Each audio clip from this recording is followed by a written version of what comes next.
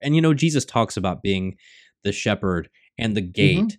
and all these other things, but he never goes through and says things like, no, I really am a gate. Like, I'm a door. I have an actual knob. Yeah.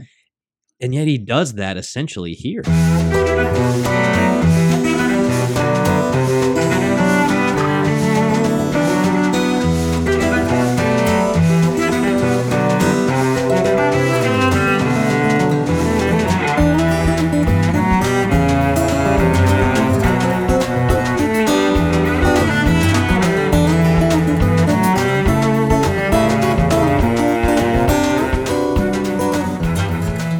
Well, hello and welcome to another pedagogical episode of On the Journey with Matt and Ken. I'm Matt Swaim. He's Ken Hensley. We together are bringing our various backgrounds and experiences to bear. He was a Baptist, I was a Nazarene, a Free Methodist, a few other things.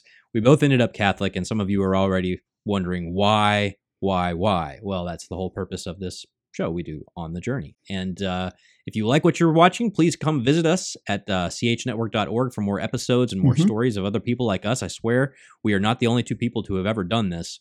There are actually many, many more. You can find their stories at chnetwork.org. And please connect with us and check out our episodes and our shows and resources page in our online community, community.chnetwork.org. Ken, are you ready again? Yes. Pedagogy. Yes, we're ready for some pedagogy. When you hear like a piece of classical music, or even a pop song, you hear a few themes come up, something in the verse, and you, of course, your son is a musician, and I was a musician as well. And then, by the time you get to the end, like all the things are playing in together, and that's somewhat what we're doing today, taking a bunch of pieces from a bunch of different conversations we've had so far and talking about how they all fit together. Yeah, we summarized the Eucharist as sacrifice a couple of weeks ago, and then I wanted to summarize the real presence, and there was too much material, so we did a bunch last week, and now we're doing a bunch this week, and there's some overlap and some repetition, but I'm pulling together a lot of threads here. Well, pedagogically. To quote from the White Stripes, while we're on the music theme, you've said it once before, but it bears repeating. So. Yes, it does. Okay, so let's repeat it. All right. Well, listen, backing up just a bit, early on in this series, I made the comment that my conversion to the Catholic faith, it wasn't a matter of someone coming along and dropping some massively inescapable mathematical proof into my lap or something like that. It wasn't that. It was definitely an accumulation of evidences over time. And this is certainly the case with respect to the doctrine of the real presence of Christ. It was an accumulation of evidences because there is no passage of Scripture, there is no New Testament text that says, quote, Jesus is present in the Eucharist, body, blood, soul, and divinity, unquote. There's nothing like that. It was an accumulation of evidences from history, from Scripture, echoes, fulfillments of typology and whatnot, from a lot of sources, really, that led me over time to embrace the Catholic teaching on this particular issue. Well, we began last week, as I said, summing up the evidences, some of these evidences on the real presence of Christ. And what I want to try to do today is complete that summary, if possible. Well, we're going to let you try, at least. Okay, so some slight, quick overlap in which I will rein myself in and not go off into explanations in detail and all that. Okay. That's what we have the whole episode archive for. So you can go back and pick up right. some of those threads if you want more detail. We're not leaving things out on purpose. We're just trying to get to the meat. Yeah. Okay. And so first of all, there was the evidence from early church history, which was very powerful in my life and in yours as well. We covered this last week. So here I simply want to repeat that reading deeply into the writings of the early church fathers and beyond, I became personally convinced that that is the doctrine of the real presence of Christ in the Eucharist, had been the faith of the church. Just that. Became convinced that this had been the faith of the church from the beginning in both East and West. And so I encourage our viewers, our listeners who want to hear more of the evidence for this, check out previous episodes of this series, especially parts 1 and parts 1 and 8. Okay? Although we touch on history in just about all of them in one way or another. Okay, secondly, there were a couple of statements in 1 Corinthians 10 and 11 that seemed to point in the direction of the Lord's Supper being something more than a merely symbolic meal of remembrance. The first was St. Paul's implicit identification of the Lord's Supper with the supernatural food and drink that God gave the Israelites to sustain them on their journey through the wilderness to the Promised Land. And we'll come back to this in a bit. I just want to state it. It was his implicit identification of the Lord's Supper with the manna and with the water that sprang from the rock. We'll come back to that. The second was St. Paul's really unnerving, is the word that comes to my mind, description of what it means to receive the Lord's Supper unworthily. This is in chapter 11 of 1 Corinthians. To receive unworthily, Paul says, is to, I'm quoting now, profane the body and blood of the Lord. To receive unworthily is, I'm again quoting him now, is to drink judgment on oneself. Because of this, Paul goes on to say, some have become weak. That is because they have been receiving unworthily. Some have become ill. Some, he says, have even died. And I remember thinking that if Paul conceived of the Lord's Supper as a simple time to remember and to proclaim, doesn't his language seem a bit extreme? I mean, in fact, doesn't it seem awfully extreme? On the other hand, maybe not so extreme if he believed that in the Lord's Supper, a miracle was taking place in which Christ's body and blood were present and being given as food. So there was that. Yeah. And we covered those in kind of more detail last week. Point 3 is this. So there was the evidence of history. There were these items in 1 Corinthians 10:11. And then there was the evidence from Old Testament typology, which we're going to look at from a couple of different angles. It was the evidence from Old Testament typology, beginning with the miracle of the manna, which seemed to have its new covenant fulfillment in the Eucharist. Okay, so just sort of catching us up quickly then. In the Old Testament, God gave the Israelites bread from heaven to sustain them on their journey through the desert. In the New Covenant, God gives us the true bread from heaven to sustain us on our journey through the desert of this world. And remember our discussion of the Lord's Prayer some 4 or 5 weeks back, where Jesus said, give us this day our epiousion, our supersubstantial, our supernatural bread, okay? In the Old Testament, he gave them bread from heaven. In the New Testament, he gives us the true bread from heaven. And here's the thing. When it comes to biblical typology, the New Covenant fulfillment is always greater, much greater than the Old Testament type. It's never less than the Old Testament type. And so if the manna was great, a miracle, bread falling from heaven every day, how much greater is its fulfillment in the Eucharist going to be? Okay, on this one, we looked at 2 passages. And feel free, Matt, if you have anything to say, to jump in. You're very thoughtful. You're sitting there and listening. I'm just stroking my Lenten beard, which is growing bigger with each episode, and just kind of letting it all soak in. You know, I think the clearest example of the New Covenant fulfillment being, you know, greater than the old one. I mean, remember John the Baptist had one kind of baptism, and immediately, you know, Jesus comes on the scene and says, "Well, John's baptism was good, but I have something extra for you." Yeah, this is the thing. So, I mean, it's the pattern throughout Scripture. This is the thing especially in the New Testament, with the relationship of the Old Covenant to the New Covenant, the relationship of typology to fulfillment. The Old Covenant, the law is written on tables of stone, Paul says in 2 Corinthians 3, and the New Covenant is written on the tables of human hearts. And he says, you are our letter, you know, written on by the Spirit. So yeah, it's this. Yeah, your ancestors ate that bread. It was great, but they all died. Yeah, they all died. Here's the bread. I've got some bread that, you know, and which is what you're about to get. Okay, on this one, when we looked at 2 passages, we looked at John chapter 6, which I want to summarize in about a third of the space we took last week on this one, though. John chapter 6, the bread of life discourse. This chapter begins, you will remember, with the feeding of the 5,000. The miracle of the loaves and the fishes. The very next day, the crowds who had witnessed this miracle, and maybe more important, had had their bellies filled, they asked Jesus to show them a sign. Our fathers ate manna in the wilderness, they say to Jesus. What sign do you do that we may see and believe you? In other words, how about some more food?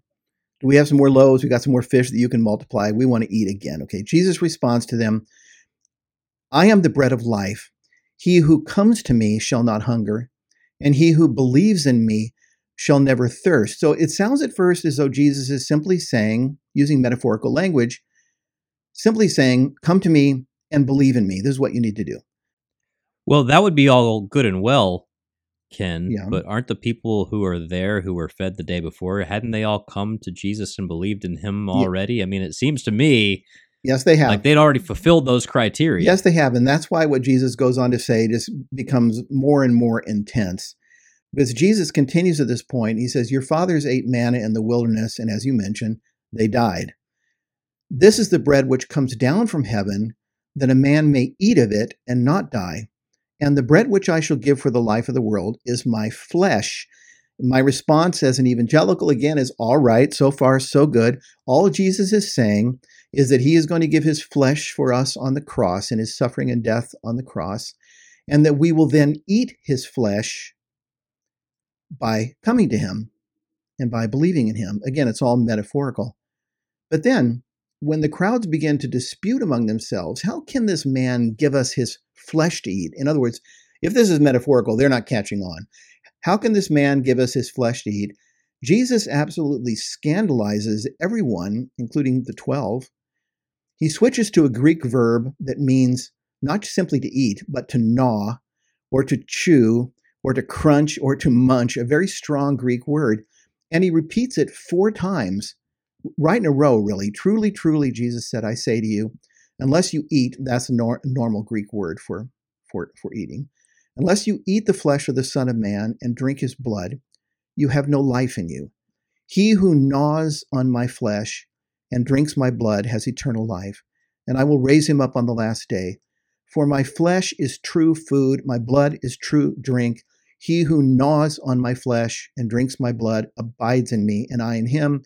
He who chews on me will live because of me. He who gnaws on this bread will live forever. In other words, he's just pounding it in. Yeah, this scandalizes them on a number of levels, just so you know, because, not only is he invoking the drinking of blood, which is forbidden by the Mosaic law, but he's also presenting what would seem to his hearers to be a form of cannibalism. So he's just messing with their heads in a whole bunch of different ways. Furthermore, there are a whole bunch of different references in the Old Testament to the idea of God saying these people, they eat up my people, they eat the flesh of my people, as a way of saying they persecute my people. There's all kinds of strange images going here, and Jesus talks about being the shepherd and the gate and all these other things, but he never goes through and says things like, no, I really am a gate. Like, I'm a door. I have an actual knob. Yeah. And yet he does that essentially here. Yeah, this is why, by the way, the thing you just bring up about the cannibalism and the prohibition of eating meat with the blood in it, which we're going to come back to next week, actually, in a little more detail. But this is part of, he's speaking to a Jewish crowd. This is a good measure. This is why they respond to his words by saying, this is a hard saying. Who can listen to it? We can't even listen to this. And then we read, after this, many of his disciples drew back and no longer went about with him. In other words, to get back to what you mentioned earlier, many of those, not just a few, but you remember we have crowds there, but we have many disciples. Many of those who had already come to Jesus, many of those who had already believed in him, John tells us they walked away. And they drew back, and they no longer went about with Jesus. They left him. And here's the thing. If Jesus was saying, with all of this eat my flesh and drink my blood language, if he was speaking metaphorically, and all he was really saying to them was that they should come to him and they should believe in him, if there was ever a time, surely this would be the time in which Jesus would explain, at least to the 12, at minimum, that he would explain, I'm only speaking metaphorically. This is just a figure of speech. I'm just calling you to come to me and to believe in me. Instead, after this, Jesus looks at the 12 and he says, will you also go away? Not a word of explanation, not a word. Will you also go away? Simon Peter answered him, Lord, to whom shall we go? You have the words of eternal life, and we have believed and we have come to know you are the Holy One of God. It sounds as though if they had said, yeah, we're going to go away, Jesus would have let them go away as well. Because he just asked, are you going to leave as well? So, again, though, looking at this as an evangelical, as a Baptist, I would have to say there's no verse here in chapter 6. There's no verse where Jesus just says, hey, look, I'm talking about the Eucharist. The Eucharist, in the Eucharist, my body and my blood are going to be given to you as food and drink. This is what I'm talking about. There's no verse that says that. At the same time, I could see that whatever Jesus was saying here, he wasn't merely saying, come to me and believe in me. He certainly wasn't. Yeah, and that's I think that key insight really helps show forth that point, because it doesn't say because of this many Pharisees and tax collectors and prostitutes who were just kind of curious and wanted to see what all the fuss was about decided that it wasn't really for them. Right. That's not what the verse says in John. No. It says many of his disciples even turned away. And, at this point, Jesus, the Gnostic version of Jesus, as the Gnostics envision him, might have turned to the, because you see stuff like this kind of in the Gospel of Thomas, right? Which is, rejected by the church. And, at this point, the Gnostic Jesus might say something like, yeah, I just said something crazy to see if they'd stick around. I'm just trying to scare off the pretenders because you guys are the secret group that really knows what's going on. No, instead he says, well, yeah, what do you think? I've just laid it all out. Are you going to stick around or are you going to go? And which is, no wonder Peter says, he doesn't say, yes, Jesus, we believe exactly what you said, about eating your flesh and drinking your blood. No, he says, well, honestly, we trust you to this point on everything else. So I have no idea what you're talking about, but I trust you. Yeah. That's essentially the color of Peter's words. You're reminding me of those times when Jesus spoke in parables or whatnot, and he would purposely allow the hard-hearted Jewish leadership, the Pharisees, scribes, who were obviously not there to be his disciples, who had not come to him and not believed him. He would allow them, very different crowd. He would allow them to remain blind and non-comprehending. But here, you have disciples walking away and not following him anymore, and Jesus lets them go. And then you have him saying to the 12, "How about you? Are you going to stay?" So this is something different. And what I could see, while still an evangelical, was that whatever he's saying here, he's not simply saying, come to me and believe in me. That is not an explanation that does justice to the details and the flow of this passage. In some way, shape, or form, Jesus was teaching his disciples that the Father would provide for them his body and blood as the new covenant fulfillment of the manna, as true food and true drink, again, in some way, shape, or form, to sustain them on their journey through the wilderness of this world. Okay, that's the first passage on the manna. But then the second one was 1 Corinthians 10, 1 through 6, that we've looked at a couple of times, and I'll just give the shortest version. Here, the Apostle Paul, he reminds the believers in Corinth that even though the Old Testament people of God had been baptized into Moses, even though they, and now I'm quoting him, even though they all ate the same supernatural food and all drank the same supernatural drink, most of them failed to persevere in faith. Most of them didn't make it to the promised land. And in verse 6, Paul says, these things are warnings for us. Okay, and here's the thing that occurred to me in reading this again. Paul didn't focus on the Israelites' baptism and on the supernatural food and drink that God gave them. He didn't focus on these two items for no reason. In other words, he wasn't just looking into the history of Israel and just pulling two facts out of a hat. I'll just pull out the baptism and I'll pull out the supernatural food and drink that God gave them in the desert.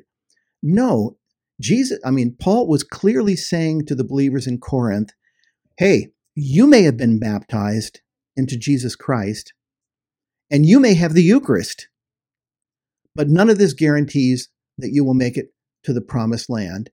And it struck me all at once.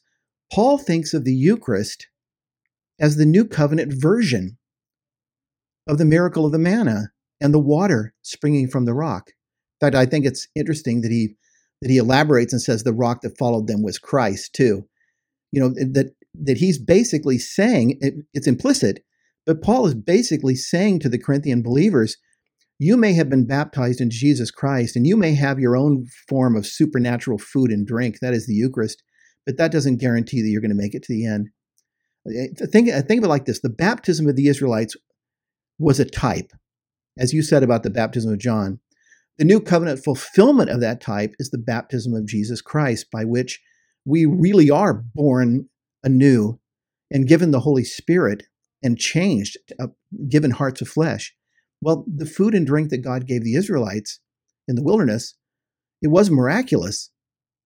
It was a miracle, and yet it was a type. It was a shadow. It was a mere shadow of what was to come. And so the question comes, what does this imply about the new covenant fulfillment in the Eucharist? Again, I like to kind of try and go back and think about where my head was on these questions before I began to see what you're talking about beginning to see. And I heard that passage from 1 Corinthians preached on a number of times. I Bible quizzed on 1 Corinthians, as I've mentioned before, because, I don't have anything real to brag about. But when you hear about, your ancestors, they were saved through the Red Sea and they were given manna in the desert.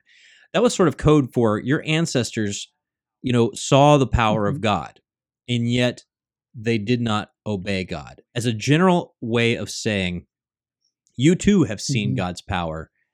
Will you also, forget what you've seen and forget God's providence? But again, Paul could have used any number of things. He said, you saw how God struck the firstborn dead, or you saw how God made like a hailstorm and, rained toads around Egypt and did all kinds of weird, gross things with boils. And, all the examples that could have been used from the history of the people of Israel. I mean, you saw how God helped you defeat the Canaanites. You saw how David was given power to defeat. I mean, all kinds of things that are throughout salvation history that Paul could have pointed to. But he says baptism and supernatural food and drink, which again, fast forwarding to the church fathers, baptism and supernatural food and drink are like all over the place in the writings of the early church. It's clear what they thought this meant. Yes. Whether or not I agreed with them, it's clear what the earliest Christians thought this meant. And again, if the manna, if the Old Covenant version was the type, then does it make sense that the New Covenant fulfillment is going to be a simple, symbolic memorial? Does it make sense bigger? That the second person of the Trinity, through whom all things were created, as John says in the first chapter of his gospel, would become incarnate in order to make a relationship with him a purely spiritual kind of Gnostic reality? No, it doesn't make sense. It doesn't make sense. He brings about the redemption of the material world by his own incarnation. So there's more going on here than just, it's just a metaphor. And so let's move forward because we have a lot to cover. Okay, so there's the typology of the manna, but there was also the typology of the bread of the presence, which we looked at, the bread of presence. Another Old Testament type, another Old Testament shadow that seemed to have its fulfillment in the New Testament in the Eucharist. Okay, let me back up then a slide. We saw a couple of weeks back the bread of the presence. In the tabernacle and then later in the temple, there was this beautiful golden table upon which fresh loaves of bread were prepared every Sabbath and placed along with bowls for wine, and they were to be kept perpetually. Okay, this bread of the presence, it was prepared to serve, we learned from Leviticus 24, chapter 24, to serve as a memorial of the covenant. It was a memorial of the covenant that God had made with his people at Sinai. But also, Leviticus 24, verse 9 tells us that a portion of it was to be eaten by the priests in a holy place.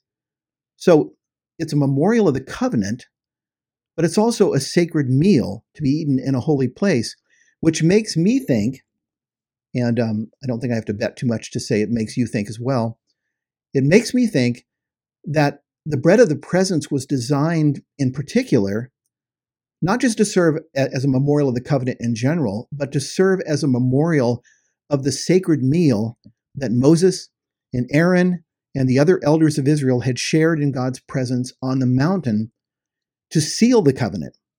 We read about this in Exodus 24, verses 8 through 11, to remind those listening that maybe didn't see that episode.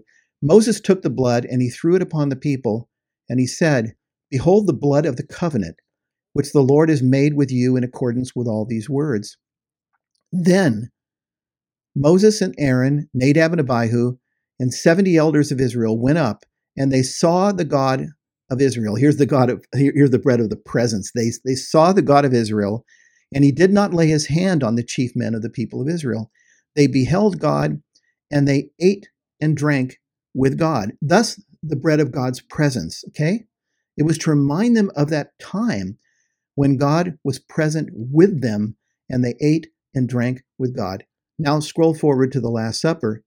Jesus takes the cup, and he repeats almost verbatim the words of Moses when he says, This cup is the new covenant in my blood. Remember, Moses had sprinkled the blood and said, Here is the blood of the covenant. Jesus says, This cup is the new covenant in my blood. And then, do this as a memorial of me. He repeats the very words of Moses, and he institutes the Eucharist, which seems to be the new covenant fulfillment then of this bread of the presence. And so again, I ask the question, if the type which symbolized God's presence with his people was great, how much greater should the fulfillment be?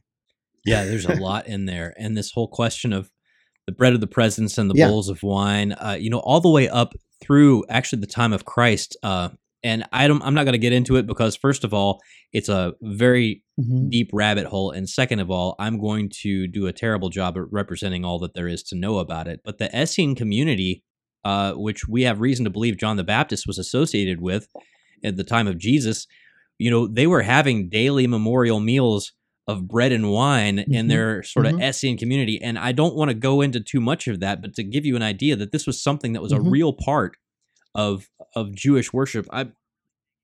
If you want to really dig into it, I'm showing and telling Dr. John Bergsman's book, Jesus and the Dead Sea Scrolls, where he goes into, how the Essenes used bread and wine as part of like a sacred meal.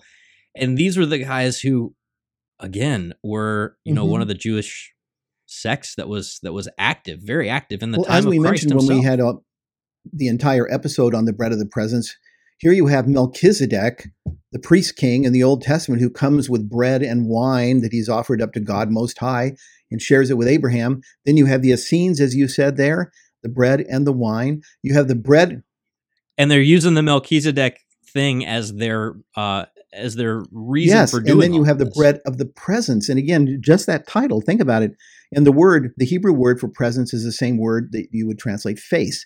So the bread was to remind them of the face of God when he met with Moses, Aaron, and the rest, and they shared this meal together. Well, if the bread as a type, as a symbol, the Old Covenant shadow is about the presence of God, then what does that say about the real presence of Christ in the fulfillment, in the New Covenant fulfillment, the Eucharist? Okay, and then there are more Old Covenant types of the Eucharist, though. Not just the manna, not just the bread of the presence, but I came to see that there was a pattern, really, of miraculous meals running throughout the pages of the Old Testament, usually involving a small amount of food that is somehow miraculously multiplied to feed a number of people. This is a pattern, and these also seemed to culminate in the Last Supper and the Eucharist. So let me run through the pattern again just quickly so that doesn't sound just like words. 1 Kings chapter 17, Elijah takes a small amount of meal and oil, and he multiplies it to feed a poor widow and her son throughout the time of drought. And here's what Elijah said, For thus says the Lord, the God of Israel, the jar of meal shall not be spent, and the cruse of oil shall not fail, until the day that the Lord sends rain upon the earth. So here you have this miracle of multiplication. Scroll forward to 2 Kings chapter 4, and the prophet Elisha performs a similar miracle. He meets a woman, again a widow. Her husband has died. Her 2 children, in fact, are about to be sold into slavery to pay off debts that she can't pay. All she has is one little jar of oil, quote unquote. Elisha says to her, Go outside, borrow vessels from all your neighbors, empty vessels and not a few. So she does this. She runs around to all of her neighbors. She gathers every pot, every vessel, every jug, every cup that she can find. and the prophet miraculously multiplies the oil that she had in her one little jar to fill every one of these vessels to overflowing. In fact, at the end, he says, bring me some more. I mean, she says to her son, bring me some more. And the son says, that's it. And that's when the oil stopped. Okay. So another miracle of multiplication. Later in that same chapter, 2 Kings chapter 4, Elisha does it again. He miraculously multiplies a few barley loaves to feed 100 of his disciples. Now, I had never really noticed this before. It's sort of like the water and spirit deal when we were talking about baptism. I had never really noticed this before, but the closer I looked at it, Matt, the more the Old Testament seemed to be filled with stories involving miraculous meals. That this was an actual pattern in the Old Testament. And then lo and behold, we move into the New Testament, and what do we find Jesus doing? We find him transforming water into wine, a miracle meal, not a complete meal, but wine.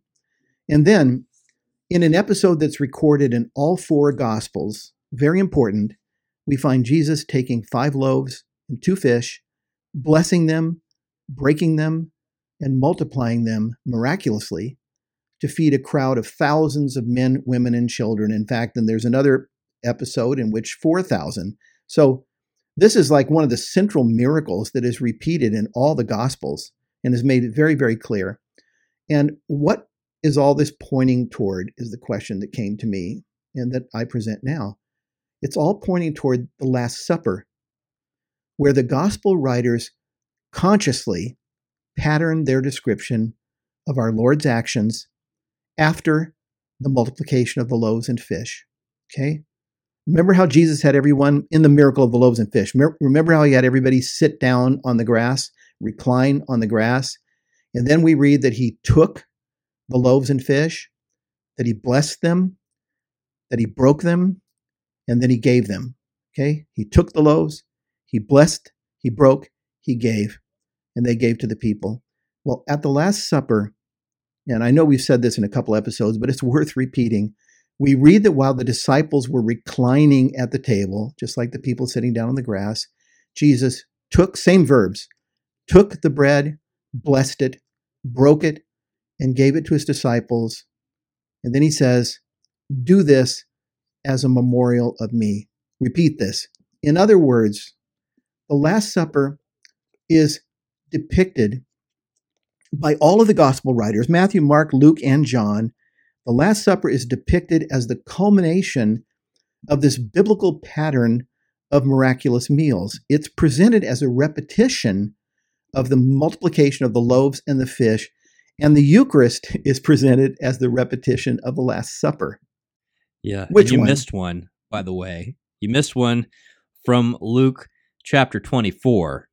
After the resurrection of Jesus, when he's traveling anonymously with those disciples on the road to Emmaus, and they say, boy, it's been crazy. And he says, well, what's been crazy? Tell me what's been going on. And they're like, well, are you the only person who doesn't know what's happening? Of course, Jesus is the only one who does know what's happening, but they walk and he explains salvation history to them. And then it says that, he's going to walk on. And this is starting around verse 30. It says, when he was at the table with them, they invited him to stay. He said, he took bread, blessed and broke it, and gave it to them. And then their eyes were open and they recognized him, and then he vanished from their sight.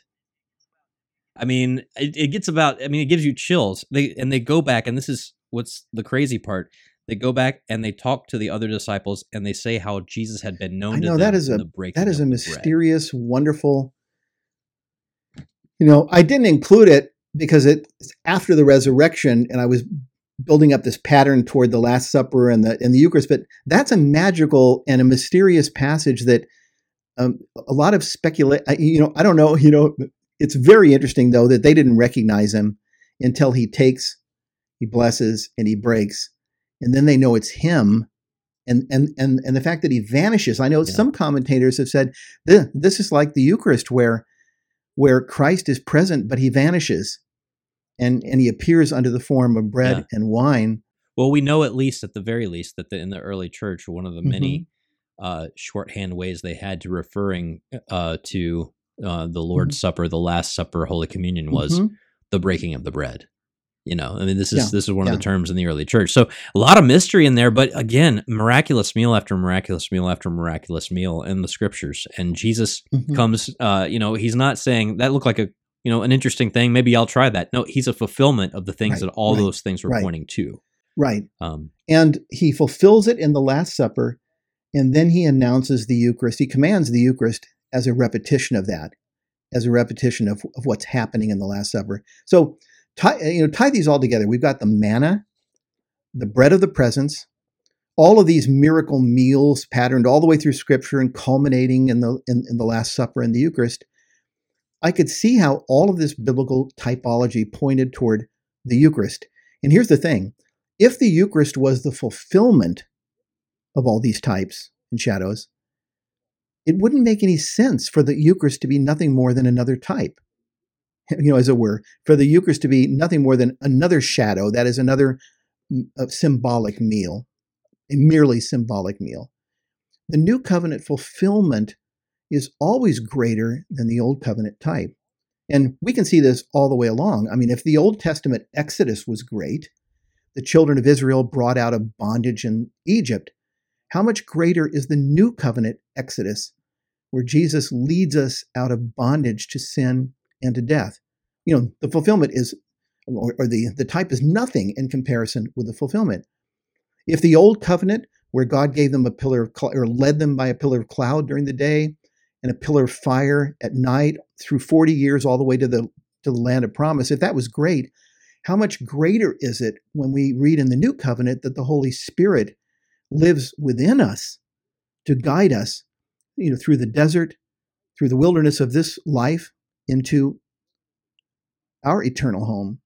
And so you go on point by point by point. If the Eucharist is the fulfillment of all these Old Covenant types, then the Eucharist is the true manna.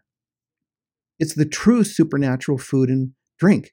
It's the true bread of God's presence, making God present, the real presence of Christ.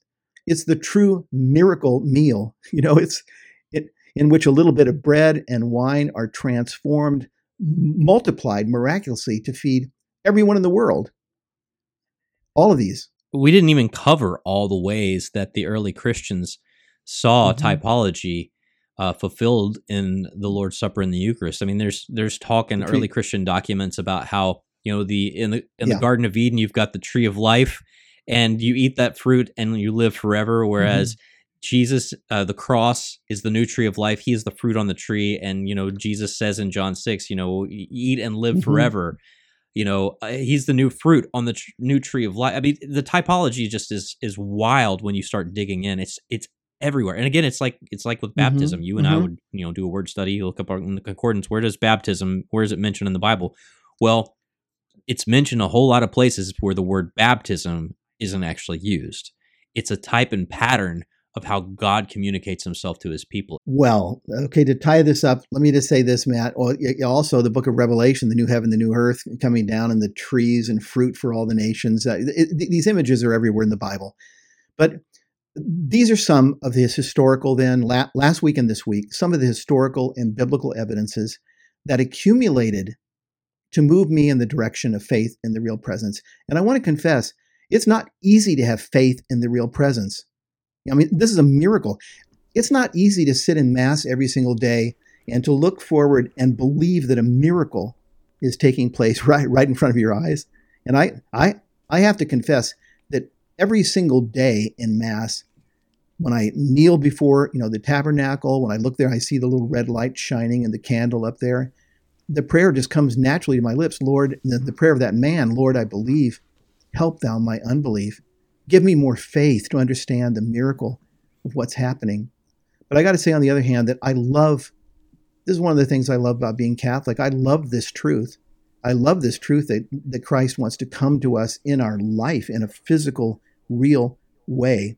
It transforms what I used to view as just a church building, which, you can make a church out of a bowling alley or out of a warehouse or any kind of thing, but it transforms that into a holy sanctuary, where that's why people become quiet when they go into a Catholic church, It is very natural. Or at least it's why they should. Yeah, well, when people go into a Catholic church, even non-Catholics, when they walk in, there's a tendency to sit down and kind of just look around. Um, I want to tell one little story as I close, and you can close with you can have the last word. But 2 Christmases back, my grandson, Johnny, who's 10 years old now, he was about 8 then, I think, he got a new basketball for Christmas. And we're at church on Sunday morning. We're all coming out of Mass. I'm in the parking lot. And we're climbing into the cars, and I'm looking around. I can't see Johnny anywhere. And I said, "Where's Johnny?" All of a sudden, I see him running out of the church with his basketball, and he runs up to us and he says, "I wanted to show Jesus my new basketball." And I just thought to myself, this is an image, this is a concept that would never ever have crossed my mind when I was a Baptist. But somehow this has been inculcated. I mean, this has been taught to Johnny to where he actually thought, he thought, I'm going to grab my basketball and I'm going to run back into the church quickly so I can show Jesus my new basketball. Isn't that amazing? Yeah, and the first time you hear a Catholic talk like that, you're like, well, I thought Jesus was everywhere. And, well, he is. Yes. But he's also uniquely, chose to present himself to us in this sacramental way, in this mysterious way. Just as God, the second person of the Trinity, everywhere, but he chose to reveal himself incarnate as a baby, in Bethlehem. He chooses to reveal himself. God is everywhere, right? But he chooses to reveal himself to us in particular ways at particular times. But if I was in Palestine at the time, and one of the disciples had run up to me, Andrew, or Nathaniel, and said, "Come and meet Jesus," I certainly wouldn't have said, "Oh, God's everywhere. I'll just stay here." Right, But, that tends to be our attitude if we, tend to over-spiritualize our Christian faith. Hey, you mentioned I get the last word, Ken, and that's because I'm the credits. So okay, I just want to give you credit for that. Well, you don't need to give me too much. I'm going to give credit to Seth, our web designer, because he is the one who is in charge of chnetwork.org, where you can go to find more episodes of On the Journey, where you can also find stories of other people like Ken and I who are just as crazy, maybe even crazier, and came from other backgrounds, Assemblies of God, Seventh-day Adventists, maybe no faith at all, and are Catholic now, and hear kind of some of their reasons to sort of round out the picture. You can also come visit us in our online community, community.chnetwork.org. You can find that through the Connect button on our website as well. The shows and resources page is where Ken and I hang out and talk at length with people about these On the Journey episodes, and we would love to hear from you and talk to you in there. In the meantime, Ken, thanks so much. We'll talk to you next week. Next week. Thank you.